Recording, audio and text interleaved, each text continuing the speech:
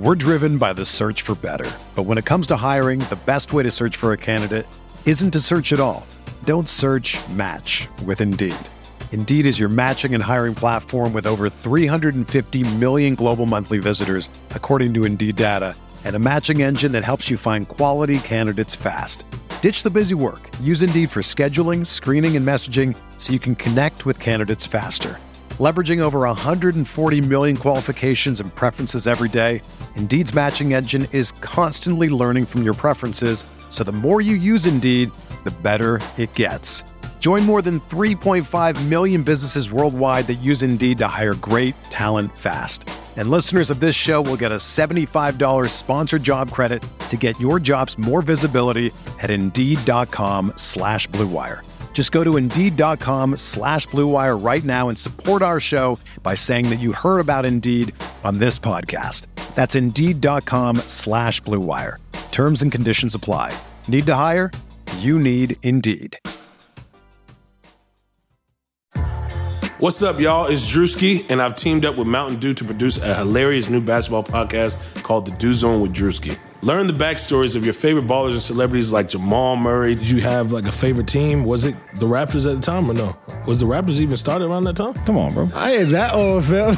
You talking like I'm 50. Taylor Rooks, Asia Wilson, and many more. You won't want to miss this. Listen to The Dew Zone with Drewski on Apple Podcasts, Spotify, and wherever you listen to podcasts.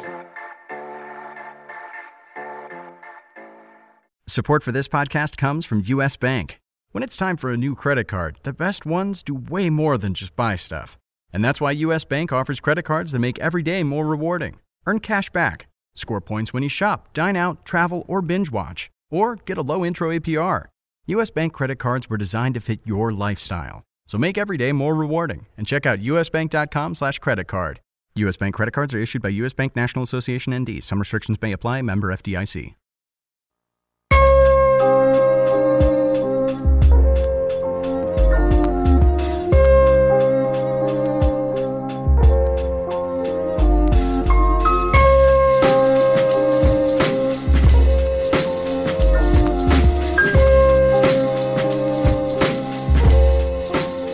Welcome to the RotoWire NBA podcast. It is Thursday, August 17th. Nick Whalen here with James Anderson in what is our first podcast, we believe, since the day of the NBA draft. We were too lazy to actually look up if we've done a podcast since mid-June, but I think this is the first one. I know it seems like every other day you've been bothering me. When am I going to get back on the pod? When can we do another basketball pod?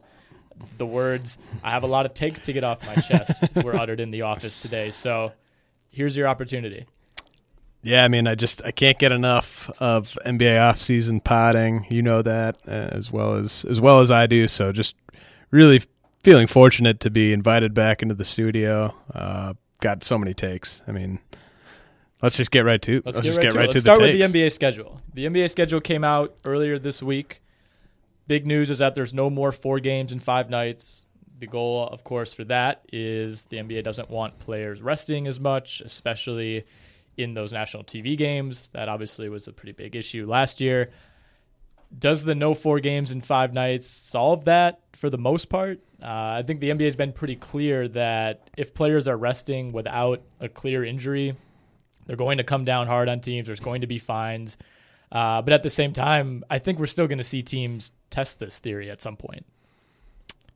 Yeah, I just don't know how you enforce that I agree. penalty. I mean, it's so easy to just say a guy's got like a quad or hamstring or some kind of tightness somewhere or, flu-like symptoms. Right. Like there's just so many things where it's like, well, how are you going to prove that they actually did not have that?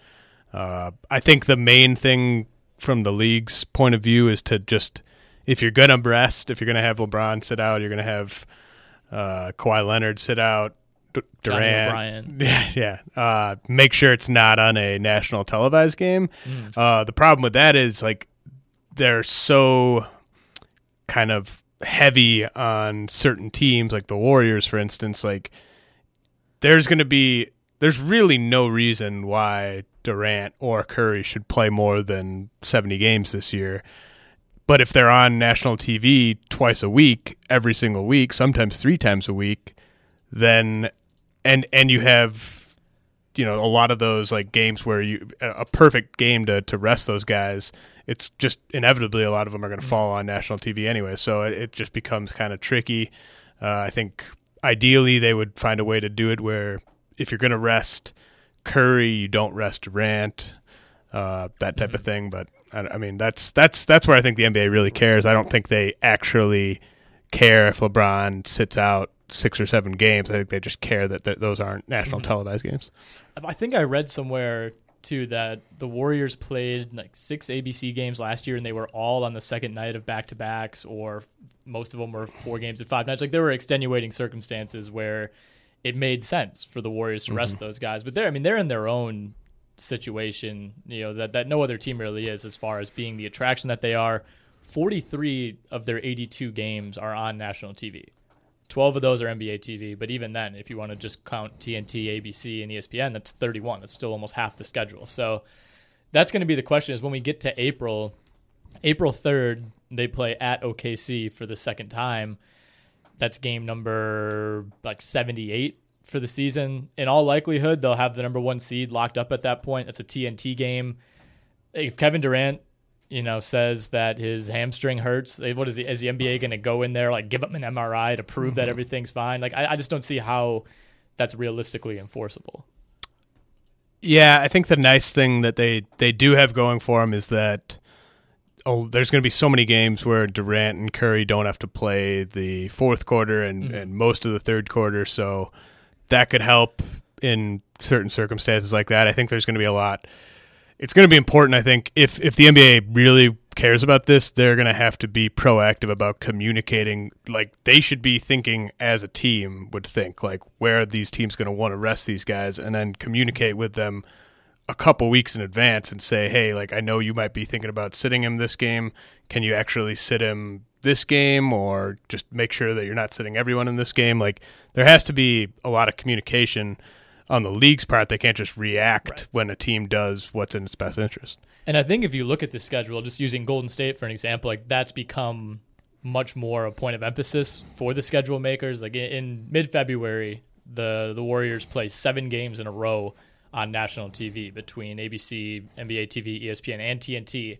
None of those games are back-to-backs, and you have the All-Star game kind of in the middle splitting those up. So I think in the past it was something that, not that the league, was ignorant of it by any means. I just don't think it was as much of a point of emphasis as it clearly is now. Have you seen the list top to bottom of every team and how many games they have on national TV? I'm going to go out on a limb and guess that you haven't. I have not. Really? Okay. I'm ready to. Do you want to? Well, that's actually, we'll make this fun then. Big reveal. Which team? There's two teams, that have only 2 national TV appearances. Both of those are on NBA TV. Which teams do you think those are? This is good. All right, so let's see. I've got one idea. Let me just double check. A lot on the line here. I'm taking this seriously. Let's see. Okay, Pacers? Incorrect. They have 3 national TV games. They get 1 ESPN game, and of course that is the Oklahoma City at Indiana game. Man, that's tough. I did not see that coming. What are you looking at right now that's helping you make your decision? Hawks? Hawks are 1. Okay.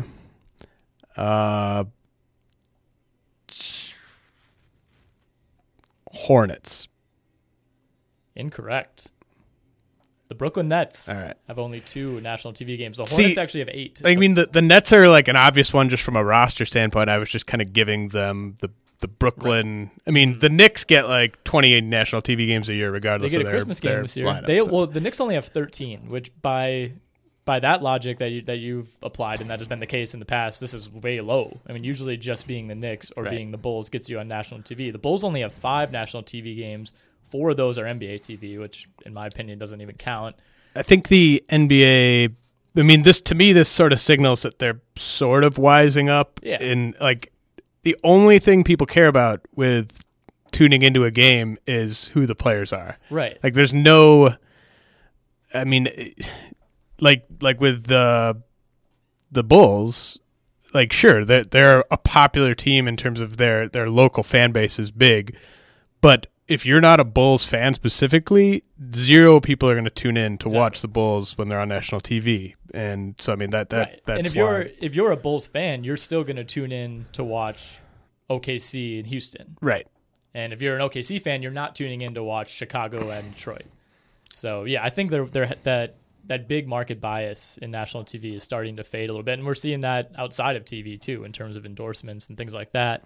So as you'd assume, a lot of Warriors, a lot of Rockets, a lot of Cavs, a lot of Thunder, and a lot of Lakers. Lakers are on ESPN 11 times, on TNT 11 times, only one ABC game, which I assume is Christmas, and then 12 games on NBA TV. Is that smart? Obviously, this is about Lonzo Ball, and maybe to a slightly lesser degree, Kentavious Caldwell-Pope. But, but I mean, is it? Do people care that much about Lonzo Ball? Is ESPN like overestimating, or the NBA, I should say, overestimating the interest? I hope they are.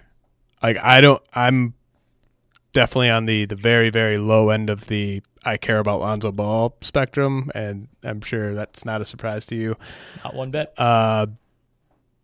I think that's an interesting team, but I don't think it's interesting just because Lonzo's on it. Like, I'm just as interested in seeing what Brandon Ingram does in year 2 as I am in seeing what Lonzo Ball does in year 1.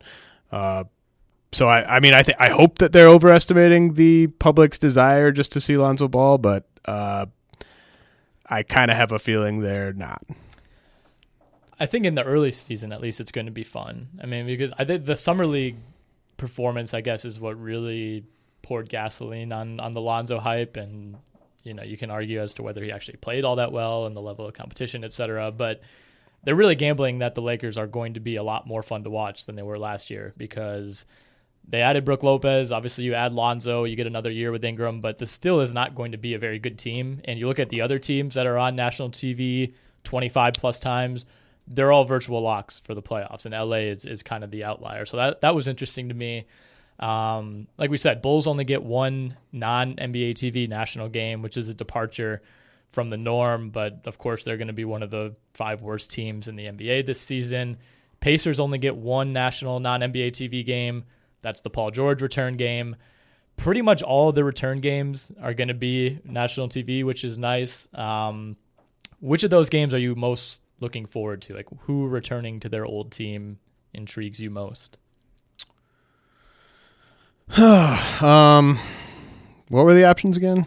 Well, Durant back in OKC round 2. Don't care about that. I think that's still going to be a spectacle. You got PG back in Indy. Definitely don't care about that. You have Gordon Hayward back in Utah. You have DeMarcus Cousins back in Sacramento. That one, Jimmy Butler. I think DeMarcus Cousins in Sacramento actually I think would be my favorite, just because of the animosity from like Cousins obviously hates the Kings irrationally because they decided somewhat rationally. I mean, everything they did, in my opinion, was rational towards him. So in that sense, I think it's irrational. But in his mind, it's completely rational. And then I think everyone in the Kings organization has so much kind of bitterness and would take so much joy from beating the DeMarcus Cousins team, basically from top to bottom in that organization. I think you're going to see that Kings team possibly play their best game of the year when they play the Pelicans. So I mean, I don't know. I don't see any of those other matchups being a game that the entire other, like on the OKC like Durant side. I know the fans are upset, but like, are any of the players other than maybe Westbrook actually that upset at Durant for leaving? Like, I don't think they were at the time, but then it kind of seemed like, Robertson got into it with them. Cantor got into it a little bit. Like, I don't think they were super thrilled about it. I mean, they didn't take it to the level that Westbrook did. I think it was similar to Westbrook in that they just probably got sick of being asked about it, and it kind of boiled over on in those moments. Kind of part of this is I'm just sort of rooting for the Pelicans thing to become sort of a crazy dumpster fire, and I think that's definitely in play. And I think you're going to get your wish there. So, like, I think that's part of my motivation here, whereas like with the Durant thing to me is just so done. Like they're the best team. The Warriors are the best team probably ever. And this Thunder team's fine. They're not in the Warriors class. And I mean, I don't know. I think that the Durant and Westbrook's legacies are kind of done being tied to each other, I think. I think so too. I mean, obviously that's always going to be a big part of it because they spent so much time together and were such a prominent duo, and everything that happened last year, kind of helped solidify that. But I think Durant coming back after cruising to the title, almost going through the playoffs undefeated, winning the Finals MVP, like he's not going to get booed like he did the first game back there. But I don't think they're going to gradually like accept him in the way that Cleveland. By the time LeBron was in year 4 and Miami fans were running on the court telling him to come back to Cleveland. Like, I don't know that that's ever going to be the case in OKC. So I actually have another one that I would put above the Durant OKC game, and that's Clippers Rockets. Really excited for that because I actually think the Clippers. I mean, a lot of this depends on when Blake Griffin is healthy and playing, but I think that they might be the team that I'm highest on this year relative to what their Vegas odds are for wins and losses. Like I honestly think the Clippers could get to 50 wins just with their current team, and I don't think many people are projecting them to do that. And I'm just really interested in seeing how that, like, whether Blake Griffin just goes out there and goes crazy against the Rockets and like pulls the Clippers, because I mean the Rockets are going to be favored in all those games. I wouldn't be surprised if all those games come down to the last couple possessions. So I think those will be really fun to watch.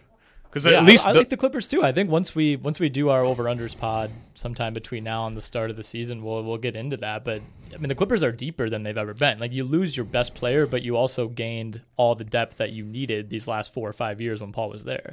Right, and like unlike these, well, I guess the Pelicans and Kings actually might be a lot closer to each other than people think. But like unlike the Thunder Warriors thing, like the Warriors should win those games by close to double digits, whereas like the Rockets Clippers games, those are all on paper going to be pretty close games. So I mean, to me that kind of adds to the intrigue. I mean, I think the Thunder have closed the gap. There's still a huge gap there, obviously, but the Thunder's roster now is much better than it was last year. I think they've closed the gap between them and like the Spurs. Yeah, and I mean they've narrowed the gap between them and the Warriors from 25-point margin to like a 15-point margin. I'm not saying they're close. I'm just saying they're putting a better product around Westbrook. Man, I think if the Warriors want, you know they have Paul George, right? Like, did you miss that? I am aware they have Paul George. I was think really hoping I think the Warriors. I think the Warriors are better than they were last year. I think so too. On paper, like but I think the Thunder are significantly better. I think that they're. I just need to see how Westbrook plays, because I think if he plays in the same style he played last year, where he's chasing stats, then I just don't. And I think that that team won so many close games last year.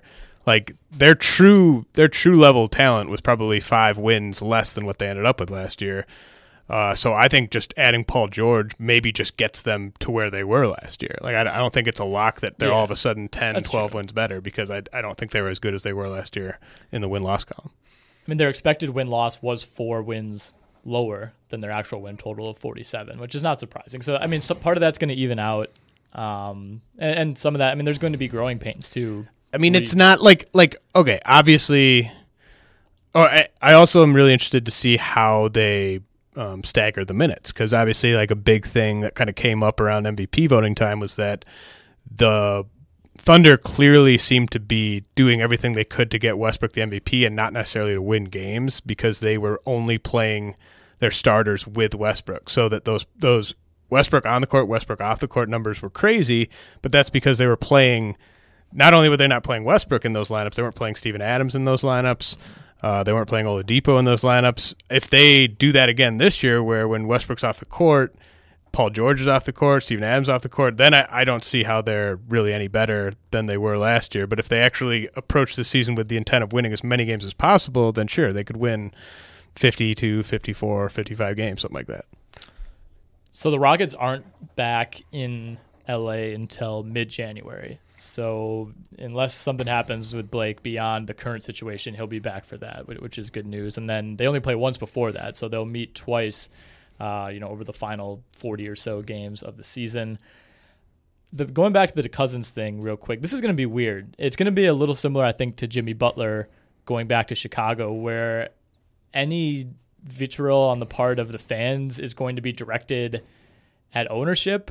And I think this is more so going to be the case in Chicago than Sacramento, because the Kings are actually somewhat on the right track for the first time in a long time. So I don't think that they're in the same position as Chicago fans are right now. But Cousins is going to get cheered, right? Nobody's going to boo DeMarcus Cousins. I don't expect that at all. I'd be shocked if he gets booed. He didn't want out. He wanted to stay. He wanted to stay because he wanted to get paid. He didn't want to stay. Yeah, but I don't know how smart their fan base is. Like, I've never met any Kings fan. I'm not the type of fan that would boo anyone at any point. So I can't really relate to that. You've never booed anyone? No. I'm trying to think if I have. I mean, I've defended someone who was being booed. Sure. At the Packers game when Donovan Darius was kicked out for almost murdering Robert Ferguson. You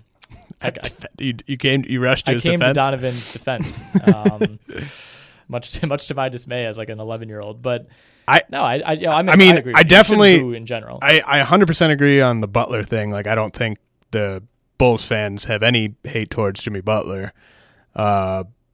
I got to imagine there's at least a 20% faction of the Sacramento fans that are glad to see DeMarcus Cousins gone. I mean, how many consecutive seasons of being terrible with one guy as the lone common denominator do you need to start to kind of grow weary of that player? I think at the very least they'll be neutral. What reason would they have to dislike Cousins? Well, I can tell you this: their local media certainly doesn't like Cousins. Oh, so I don't think they like their local media.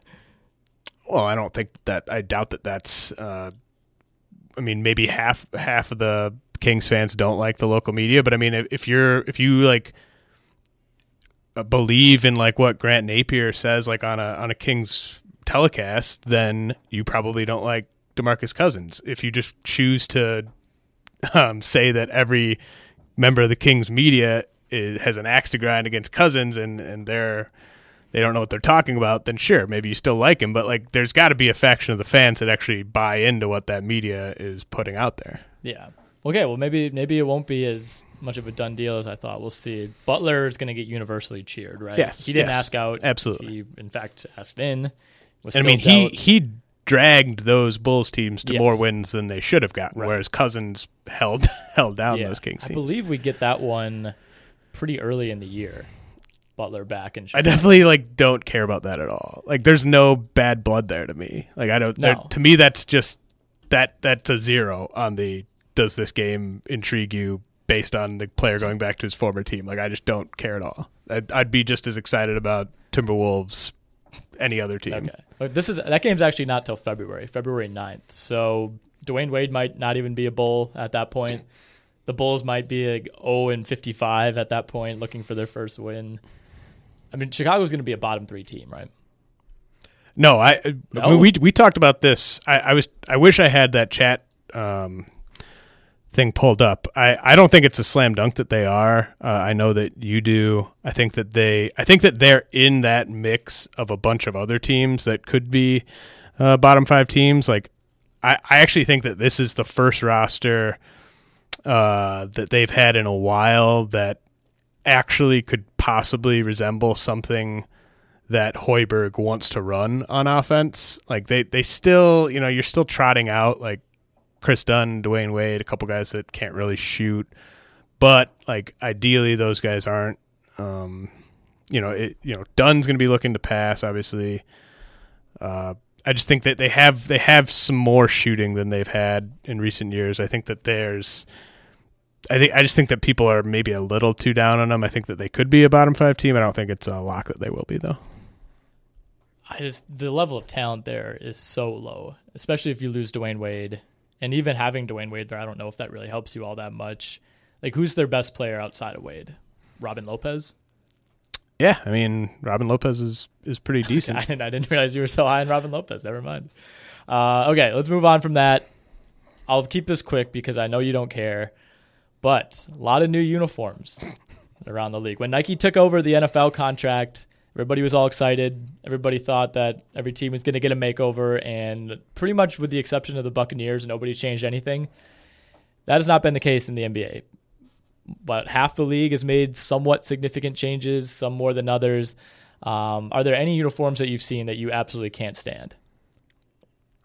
Not off the top of my head. I don't have them all in front of me. Actually, should I? Should I click on that link? Or no, that's not a link. Don't click that link. Okay, that's a different link. That doesn't, believe it or not, that doesn't bring you to a list of all the new uniforms. Well, let's Timberwolves. That's been one of the more polarizing. Okay. Horizontal stripes are back. Yeah, I mean, I'm fine with them. I don't think they're amazing. I don't think they're terrible. I'm happy to have Nike back in the association, if you will.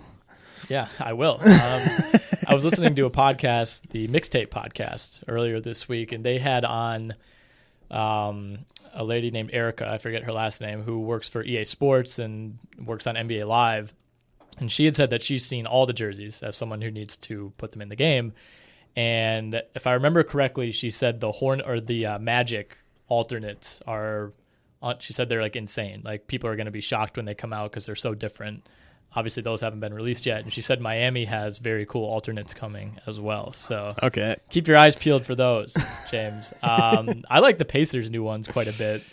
I think those were generally disliked, but I thought their old look was so bad that it was kind of an upgrade by default. Those are good. I mean, some teams like the Bucks, the Nets, the Celtics, the Bulls, they're pretty much the same, just changed a little bit of like the sleeve and the necklines. I remember there being one that I wasn't a huge fan of.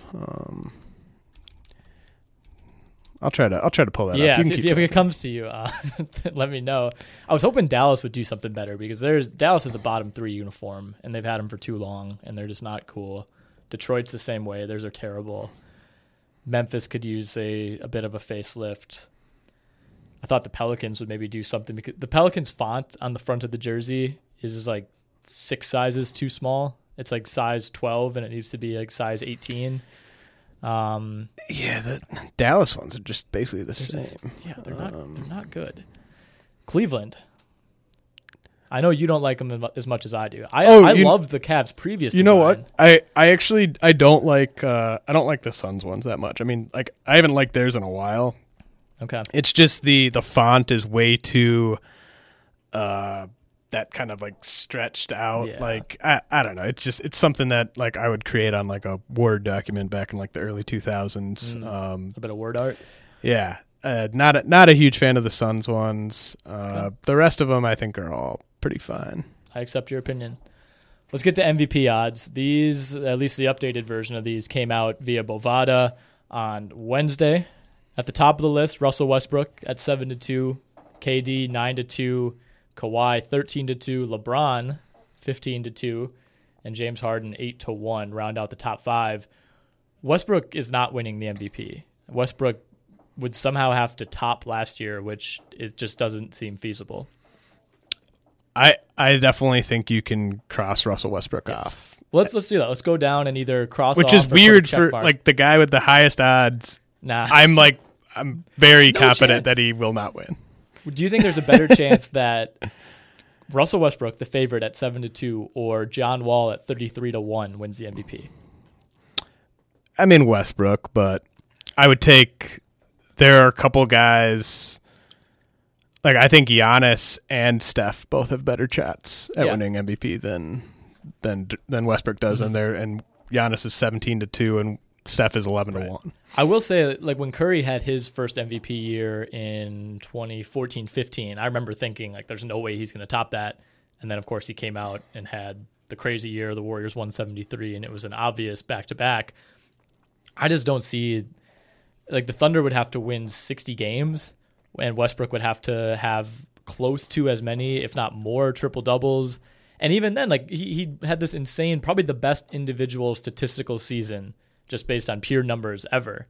And people were still split on whether or not he should win it. Like, I don't, what would he have to do for people to agree to give it to him again? Like, I just don't see that being feasible. Well, I mean, if Durant gets hurt, you're asking about Curry. Russ. Oh, you're talking about Russ. Oh, yeah, I don't know. If Durant gets hurt, give it to Russ. Here you go. It's like, I guess. There you go. Call it in. Yeah, well, that's the thing for like. I don't think like I just don't see any scenario. Like, I mean, I'm really, really struggling. Like, I don't know. I don't either. Like, they get to, Paul George becomes just strictly a role player, like a catch and shoot defense role player, and they win like 61 games, and Westbrook averages another triple double. Like, like they would have to win at least 58 games, I think, for Russ to win again. Mm-hmm. It can't be the same narrative again. If Russ wins it, it has to be something else where he has like a hyper. Like they get a top. They get like the number 2 seed. Yeah. Like his numbers, like he averages another triple double, and his like efficiency goes up. Like you can't run back the same narrative and win it again. Durant at 9-2. This is, if I had like odds aside whatever, just if I had to pick a player to win the MVP, I think it's Durant. I think he has the most things going in his favor. He has the easiest path, if you will, in that his team's floor is so ridiculously high. Right. That if he just puts up a typical Durant season and they win 70 games, he probably gets it. If he stays healthy and say he plays 75, 76 games, they win 72, 73, 74 games, something like that. And like he'll absolutely finish in the top 3. Like he might not win it, but like it'll be extremely easy to make a case that he should win it. Well, he'll have the argument of best player on the best team. Like by default, one of those guys is usually in the argument. They don't always win it, but it's usually enough to get you into the top 5 and probably the top 3, which is where Durant would have been had he not gotten hurt last year. I think it's going to be so hard. I think for this is kind of a unique thing. I think to the NBA where, like, historically great teams, I think that can sometimes work against individual award, because you're going to be looking at this Warriors team and be like, well, yeah, he's the best player on that team, but even if you take him off of that team, they're still maybe the best team in the league, definitely like a top 2 or 3 team in the league. How many of those wins did they actually really need Kevin Durant to be good in to win? I mean, like, I think Karl Malone won that year that the Bulls won 72, right? I'm looking that up right now. Malone won it in 97, which is the year. That was the year after. Oh, okay. Jordan won it the 72 win year, but the Bulls won 69 the next year, and Malone won it. So, I mean, I definitely think you're right on with Durant having as good a shot as anyone to win. But there's, if Kawhi drags the Spurs to like 60 wins, if LeBron plays, really if LeBron plays like 74, 75 games, he's right in there. Yeah. I mean, I think if Giannis takes the Bucks to like 52 wins, then, I mean, I think to me, Giannis and Kawhi are my favorite bets just based on the odds. But I think Giannis, Kawhi, outside of Durant, Giannis, Kawhi, and LeBron make a lot of sense because you can come up with a case against a lot of the other guys pretty easily. Westbrook, you have the narrative of it's tough to win it twice, and you added Paul George. So, there's always the argument of, I think what helped him so much last year was look at his teammates. He's dragging these guys to the playoffs. He's doing all this with, Steven Adams or Victor Oladipo as the second best player. With James Harden, you have the narrative of he has to top what he did last year, and the team got better. So I think that, him and Paul maybe split that. Curry, Durant, Draymond all have the super team thing working against them. I mean, I think Harden he's a cross off to me as well, because like if they do better than they did last year, he's not going to get that credit. It's because of Paul, right? Right. Like, so there's just, I can't see a scenario where he gets it. Last year, I think he knows it too. Like last year was his MVP year, and he just got beat out by another crazy individual year. And I think he should have won it over Westbrook, but and I think he should have won it over Curry 3 years ago. Is that 3 years ago or 2 years ago? But I think this could be another LeBron year where if he just has the same year that he did last year, it might just be his by default because of all the things we just mentioned. He actually, like, I don't know if he would have won, but if they hadn't been just terrible over that one, what was that, like 25 game stretch, like where they just kind of looked, which is like 3 quarters or a quarter of the season. Like that team, that lack of team success for that run there knocked LeBron out of it. But like if that team doesn't kind of have that weird swoon, that was an all-time great LeBron season. Right. If he does that again, and I mean, to me, the key thing with him is games played, because he's always a candidate to miss a good chunk of games because why play those games? When he has the unique issue of career voter fatigue, right? And it doesn't just carry over year to year for him. You're comparing all of his seasons combined because they're all so similar and so efficient that it's hard for him to have a season like Curry did 2 years ago when it was just above and beyond everything.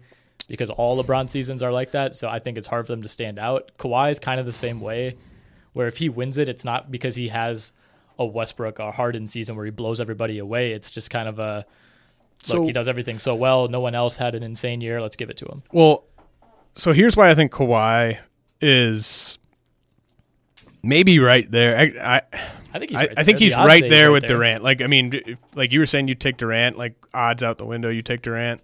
Yeah. I think odds out the window, I might take Kawhi just because he's gotten better offensively. Like, you can just look at his numbers, like year to year. He's gotten better offensively every single year. If he gets better offensively again this year, maybe adds another assist per game, something like that.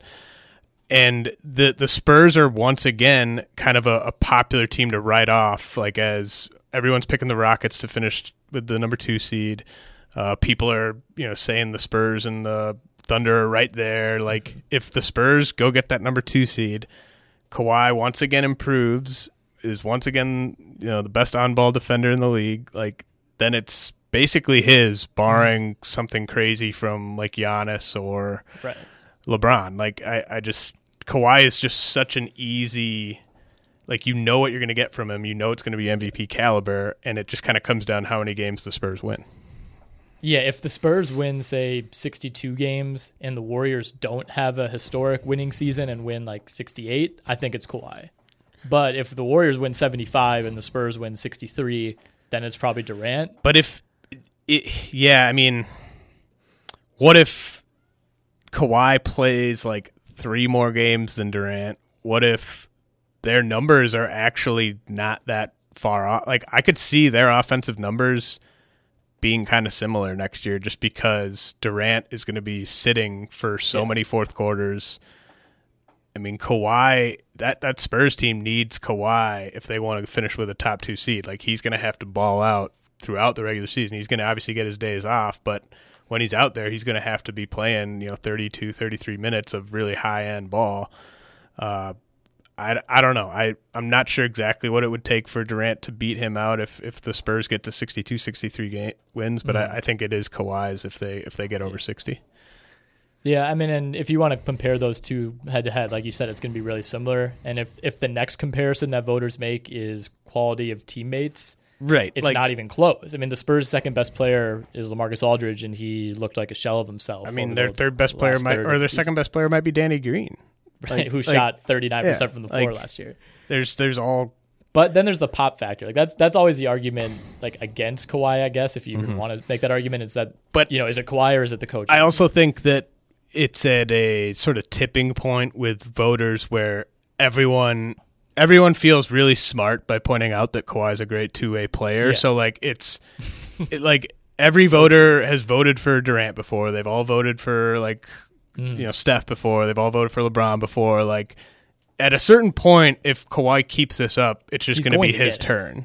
And it's kind of the lifetime achievement MVP. Yeah. And now, to me, I think Giannis is the most interesting guy to just kind of talk about, like, what if the Bucks win X number of games and he does what we think he's capable of doing, how does he not win it? Like, because you could honestly see him winning MVP and Defensive Player of the Year in the same year. You could see if the Bucks get to 53, 54 wins somehow, it's going to be all the credit's going to be on Giannis. Like, he's going to get 100% of the credit for that. And the Bucks don't have, like, people know who Chris Middleton is. People now know who, like, Malcolm Brogdon is, but nobody thinks of those guys as people who are second best player on a 53, 54 win team type of good. So, you know, he's another guy where he's just at that stage of his career where his numbers are just naturally going to be better, like across the board. And if he doesn't get hurt, if they have enough wins, I feel like he's right there too. Yeah. And it sounds like a lot to go from a 42-win team like the Bucks were last year with Giannis healthy all year to a mid-50s win team. But if Giannis is as good as we think he can be, like, it's not unrealistic to look at this as like a LeBron and Cleveland the first time situation where they were a 45-win team in 07-08, 66 wins the next year, 21-win increase without major roster additions. The Cavs were always adding random veterans to try to remedy that situation, but this Bucks roster is better than any of those Cavs rosters, and it's still not good. Like Middleton, in the first half of last season, he didn't have Middleton. If you get Middleton all year, that makes a difference. And this is a Bucks team that now, last year was kind of everyone being like, oh man, look how good Giannis is. Like, now this Bucks team, everyone is going to be talking about them as a clear top 4 or 5 team in the East. They're going to get a couple marquee games, and Giannis has gone out there and been the best player on the court in games against the Cavs, in games against the Hornets. I mean, like, Kings. He might have a couple like marquee wins where everyone was watching the game and he was better than LeBron or he was better than Durant, and like that'll help kind of craft a narrative that he's becoming maybe the best player in the league. I agree. I like you said, though, it's going to come down to team wins. Like, if they don't win 50 games, he can't win it, because I think the candidates above him are going to be so strong that his numbers would have to be so much better than Westbrook, Durant, Leonard, James, Harden, all those guys to make up for what's going to be a discrepancy in wins. So we'll see. Who's a guy out that has odds of, let's say, 30-1 or worse, that maybe a couple guys that you're like, I'm obviously not saying he will win it, but like, just it's totally interesting. Ridiculous. Yeah. It's interesting. I think the two guys for me are John Wall at 33-1. If the Wizards have a crazy year, if he plays 80 games and ups his numbers a little bit, and maybe they pass Cleveland and they're the second seed in the East, he'll have a case. I still don't think it would happen, but 33-1, that's kind of what you get. And then the guy next to him on the list, Blake Griffin from the LA Clippers. If he's healthy, if he plays 70 games and averages 6.5 assists, which isn't necessarily what I would expect to happen, but we've seen him in the playoffs a couple years ago have that kind of impact, and the Clippers are a top 4 seed in the West, he'll have a similar type of case to Wall. But I think both of those guys there's just too much top-end talent. A lot would have to go wrong for all the names at the top of the list for those guys to really, really be like top 3 candidates, but it's not totally impossible. Okay, so I'm totally with you on Griffin. Like, I think that there's just such a narrative there.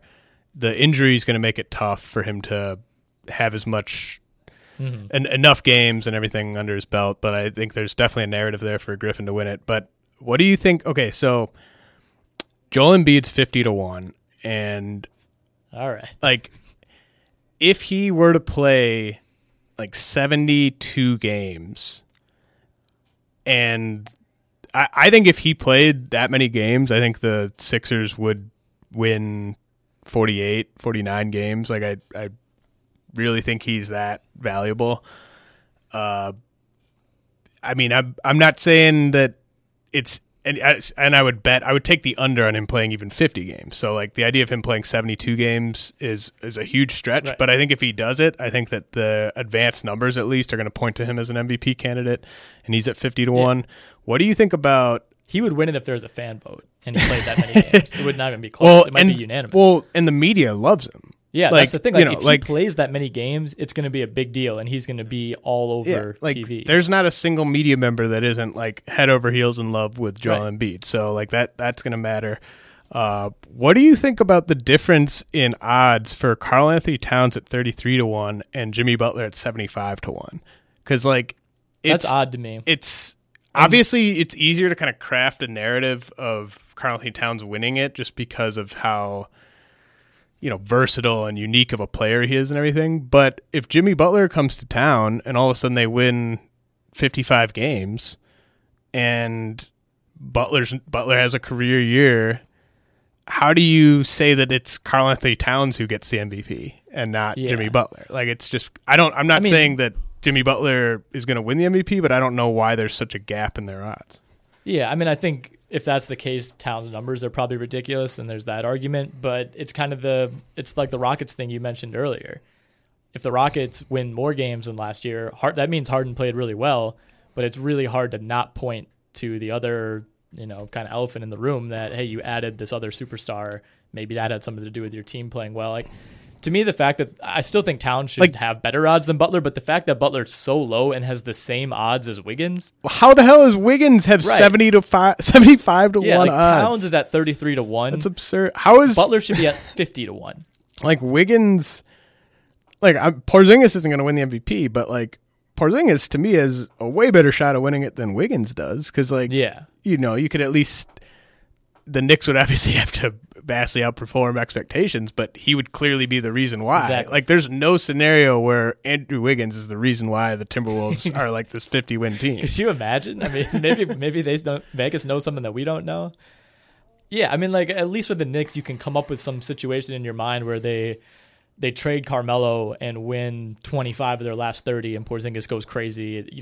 Obviously that's not going to happen, but at least you could see some sort of scenario. He finishes top 3 defensive player of the year. He averages 24 points a game, shoots crazy efficient from the field and beyond the arc and everything. Wiggins is the third fiddle, and it's a big gap between him and whoever you want to say is number 2 on that team.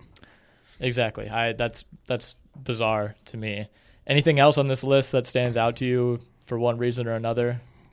No. I mean, I don't see DeJounte Murray on there, but maybe that I thought was odd. It's not a big enough list. Parker's going to be out to begin the year. You would think kind of a jump start to that campaign. I mean, there's just a lot of players that you shouldn't even consider betting on here. I think that's the pretty clear. That's the big takeaway here for me. Okay, let's talk real quickly about the 2018 draft. I mean, a lot of the last few podcasts that we've done, and you have to go back to May and June for this, are about the draft. That's kind of our niche, if you will. The big news around that, will you? Okay. The big news around the draft in the last week is that Marvin Bagley is reclassified. So the number 1 player in the class of 2018 has now joined the class of 2017. He spurned the Arizona Wildcats. It might have been a mistake to go to the Blue Devils. Clearly was a mistake. We don't know if he's going to play yet. Clearly his goal is to just be eligible for the NBA draft. I think he would like to play at Duke, but he obviously knew the risk of making this decision. But with him reclassifying, and if we're to assume he's going to be eligible for the 2018 draft, it's not going to be as deep as last year's historically deep draft, where you could get guys like John Collins at 17 or 18. But the top 6, 7, 8 guys in this class are really, really appealing. And with Bagley joining the class, you now have him. You have DeAndre Ayton at Arizona, who could very well play his way into being the number 1 pick. You have Mo Bamba at Texas, who, barring a complete collapse, is probably locked into the top 10 somewhere. Michael Porter at Missouri. Luka Doncic, considered widely one of the best European guards, if not the best European guard, to become draft eligible probably since Ricky Rubio. And I think he's more of a complete player, much more of a complete player than Rubio.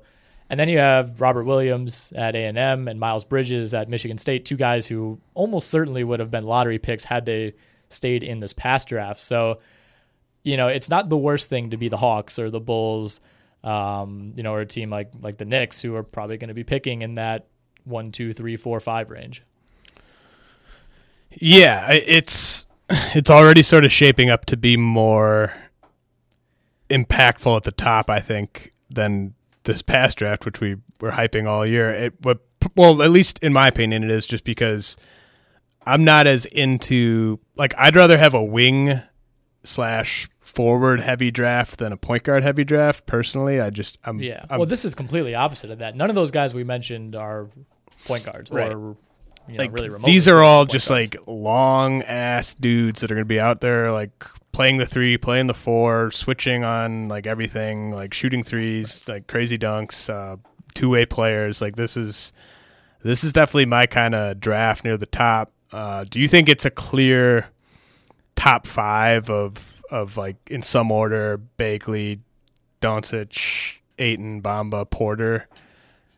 And then, I don't think so. I think Bridges and guys? Williams could play their way. I think Bridges and Williams, having already played and been really good for a year at college basketball, are going to have a little bit of a leg up in that they could maybe play their way into that top 5. I mean, as soon as you come back, though, like as soon as you come back for a second year, I feel like you have a leg down because of your age relative to, Porter's going to have a huge year, Bagley's going to have a huge year, presumably.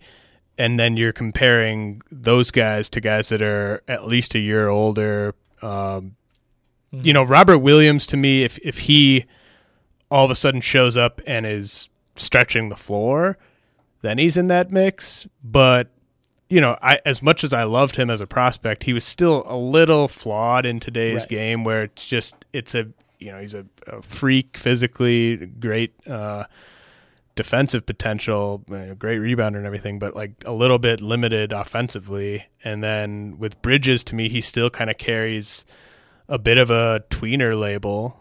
And the wings, the wings in the group of 5 I mentioned ahead of him don't really have that tweener label. Like they're clear, like we know what these guys are. Whereas I'm not necessarily sure if Bridges is a 2 or a 3 or even a small ball 4. To me, that's a much bigger issue for Bridges than the class status. I mean, you look at last year's draft, there wasn't an upperclassman, or a non-freshman, I should say, taken until Kennard at 12. But at the same time, I wouldn't say that we were thinking, man, Kennard should have gone higher. They knocked him because he was a sophomore. Like he went where he should have went, regardless of what his class was. And I think we'll probably see the same this year.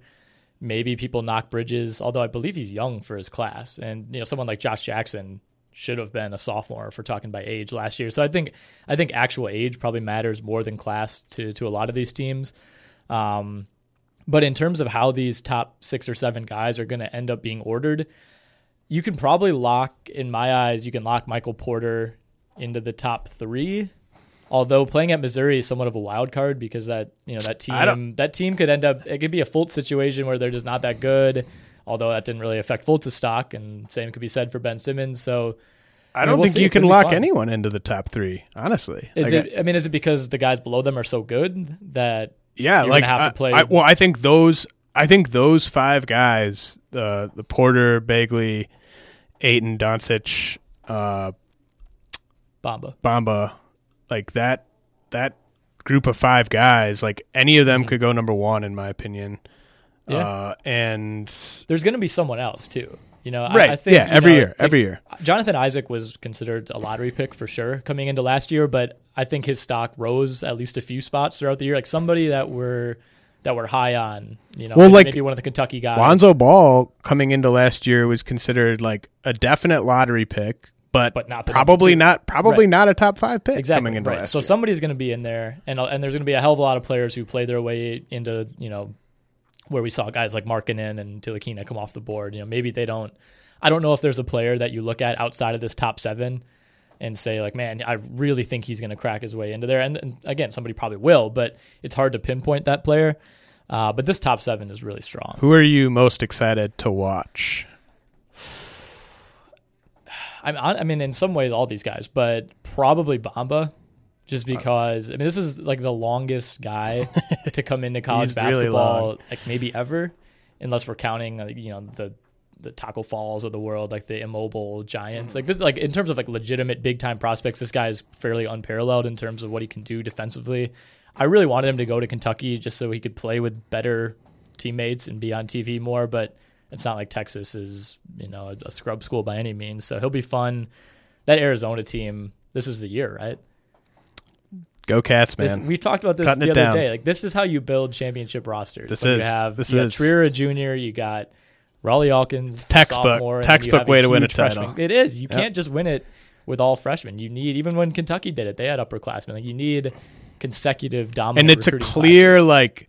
There's no questions about what anyone's role is on that team. Right. Like there's nobody who's going to be like, man, I should be playing more. Like I was part of me was shocked that Kobe Simmons thought that it was time for him to go to the NBA, but I'm honestly not that bummed that he's not around because better. Kobe Simmons would want to be like the go-to guy on this team. Exactly. Well, they still have Jackson Cartwright too, who's a senior. But he's your total like senior, like right, let's win, guy. like I don't care what my numbers are type of guy. That's the model that North Carolina has been using. Yeah, every time they win a title, it's working. Exactly. It's the mix of, and they haven't had a guy like Ayton in that stretch of them winning these titles. No. Like they haven't had a prospect of that caliber come in. Who's been the best player on any of those the three modern UNC title teams in terms of post college career? So there was. Remind me of which three teams are you talking about? So the first team that beat the Darren Williams Illinois team had Sean May, right. Marvin Williams, Raymond Felton, Rashad McCants. I mean, I think the best. The two best recruits was Brandon Wright on a title team. If he was on the second title team, he was not all that prominent. Like the two best recruits they've had in recent memory are Marvin Williams and Brandon Wright, I think. Ty Lawson was a pretty big recruit too. I mean, he was obviously a huge part of the second title team. But like someone like Wayne Ellington was. I guess recruit. I guess like in terms of like next level potential, like those types of guys. Right, like none of those guys were Ayton. Right, and I mean Marvin Williams was number 2 pick. I mean, obviously, tons of hype. But he came off the bench for that team too. Right. Yeah, exactly. Like that's how stacked that team was. And he was the number 2 pick in not a great draft, a draft in which Andrew Bogut was the number 1 pick. I mean, I think just in terms of how good they were at both ends of the court, you can make a case for Justin Jackson. I think Ty Lawson but it's not my memory like when I remember like thinking about all three of these teams we're talking about. I think Ty Lawson to me seemed like the best college player of anyone on any of those teams. But you also never looked at him like, man, he's going to be a force in the NBA. He was a late lottery pick. He seemed like a guy that was going to be, like a Frank Mason type that was just going to be better, much better in college and in the NBA. And that was his junior year when they won it. And you had Tyler Hansbrough, the senior, who was the best player on that team as a college player. Yeah, I guess. Danny Green, who was he even drafted? If he was second round, and he played in the D League. I mean, it's just not common for a team as good as Arizona, which would have been a top 10 team regardless, even if they didn't even bring any recruits in probably this year, and you're adding DeAndre Ayton to that in addition to other good freshmen. So the Cats are set up pretty well. They got Shaq's kid coming in next year too. Good time to be an Arizona alum, am I right? Oh, man, never been a better time. When do you get the honorary degree? I'm honestly surprised they haven't taken the initiative on this one. I guess maybe the ball's in my court. They send it to me. All right, 3 quick questions, and then we'll end this. Yes or no? Is Kyrie dealt before the season starts? No.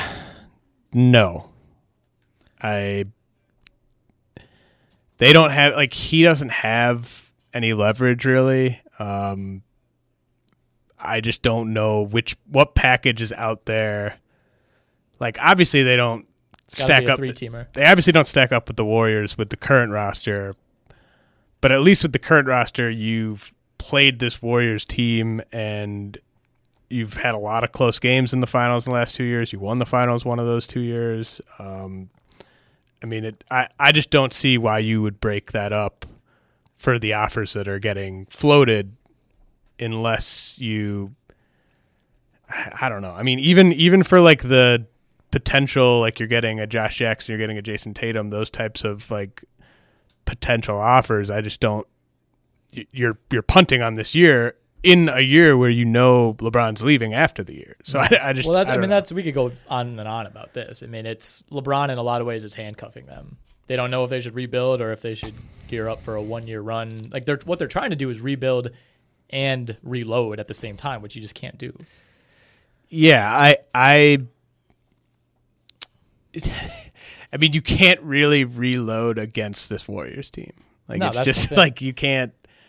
There's no return where you're like, oh, now we can beat this Warriors. Well, that's what I talked about with Chris Fedor of Cleveland.com a couple weeks ago. Is in a typical NBA environment, when you add Derrick Rose and you add Jeff Green it's not considered a disastrous offseason. Like usually if you're a top team in the NBA, it's like, oh, you're capped out. That's all you could do. And we're viewing this as just a complete failure by the Cavs to catch up to the Warriors. Like it's impossible to catch up to the Warriors. No one can build a team like that. Is there any haul that they could get back for Kyrie that has them better situated for next season than just keeping Kyrie? If there's a 3-way deal where they get Melo and Eric Bledsoe, I don't know that they're better situated, but they're at least the same to me because you still have to figure out how Can that work with the contracts? I think in that scenario you'd have to either send out a lot. They're sending out a lot. They're sending out like the Channing Frye deal. They're sending out a Iman Shumpert deal. Yeah, if you're sending out a lot of deals, or Melo's getting bought out and he agrees to join you, it would it would take some maneuvering. Of course, there's a reason it hasn't happened yet, but that one to me at least keeps them close. I mean, adding Melo against Golden State, I don't know what that really does for you, but there's not that many. There's not that many feasible deals out there. Like Kevin Love, in his own way, sort of hamstrings them because like you they're doubling down on that. Like you can't have Melo and Kevin Love out there at the same time. Well, you just can't. They just might. Okay, question 2. Who's going to be the worst team in the NBA next year by record? I think the Hawks will be. Okay, I agree with you. And finally, better chance of missing the playoffs, Minnesota or Denver? That's a good one. Denver, mind you, was 9 games better than Minnesota last year. That's pretty wild to think about. It is. I'm going to say Denver just because I think that they don't quite have the same urgency the Wolves do, and you could see more scenarios where they make a trade that might make them slightly worse this year but better long term. I don't know. I mean, I just don't see this T-Wolves team is so all in on being good this year, and I think I like Zach LaVine a lot, but I think getting it so that you don't have him and Wiggins both on the court at the same time ever again is going to help. I think that kind of getting a bit more clarity at the point guard position is going to help. I think Towns is due for a pretty big. I mean, it's not like he had a bad year last year, but I mean, I think he's going to have a rebound year where people are talking about him all year long. And I mean, Jimmy Butler's better than any player they had on their team last year. So I think that they are pretty much a lock as long as they don't have some big time injuries. Whereas I think the Nuggets are not quite a lot. I think just straight up, most people would say Minnesota's a better team. I mean, it's not really much of a debate. My worry for Denver is that they don't have a point guard still. If Jamal Murray becomes that guy, that's great. But the argument for Denver is, like I said, they were 9 wins better already last year. So I guess in some ways it's less of a mountain to climb. Do you think that the Jazz are better than the Nuggets? No. I think that they're. I think they're in the same tier. I think the Jazz and the Nuggets are closer than the Nuggets and the T-Wolves. Personally, I think Golden State's in its own tier.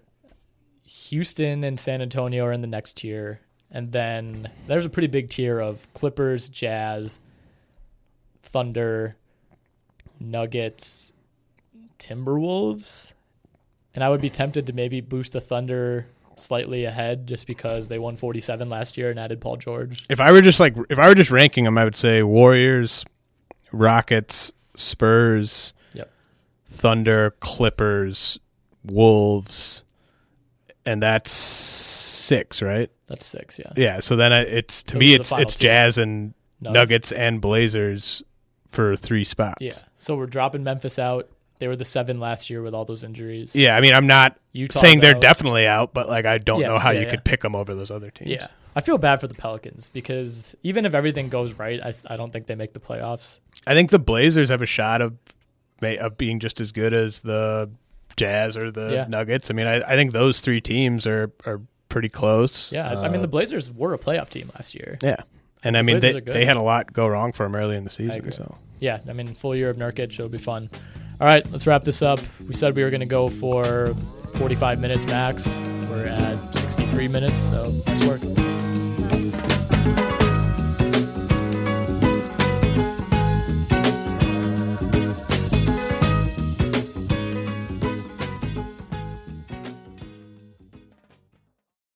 Everyone is talking about magnesium. It's all you hear about. But why? What do we know about magnesium? Well, magnesium is the number one mineral that 75% of Americans are deficient in. If you are a woman over 35, magnesium will help you rediscover balance, energy, and vitality. Magnesium supports more than 300 enzymatic reactions in your body, including those involved in hormonal balance. From functional medicine doctors to mental well-being and female hormone experts, we all know that magnesium is the one mineral to improve all aspects of well-being and health. But which one? Magnesium Breakthrough from Bioptimizers, the trusted choice recommended by leading experts with 7 best-absorbed forms of magnesium to ensure your body receives the support it needs for overall well-being. Go to bioptimizers.com/balance today and use code BALANCE10 for 10% off. Support your journey to wellness at bioptimizers.com/balance. Magnesium Breakthrough from Bioptimizers, your foundation to optimal health and vitality.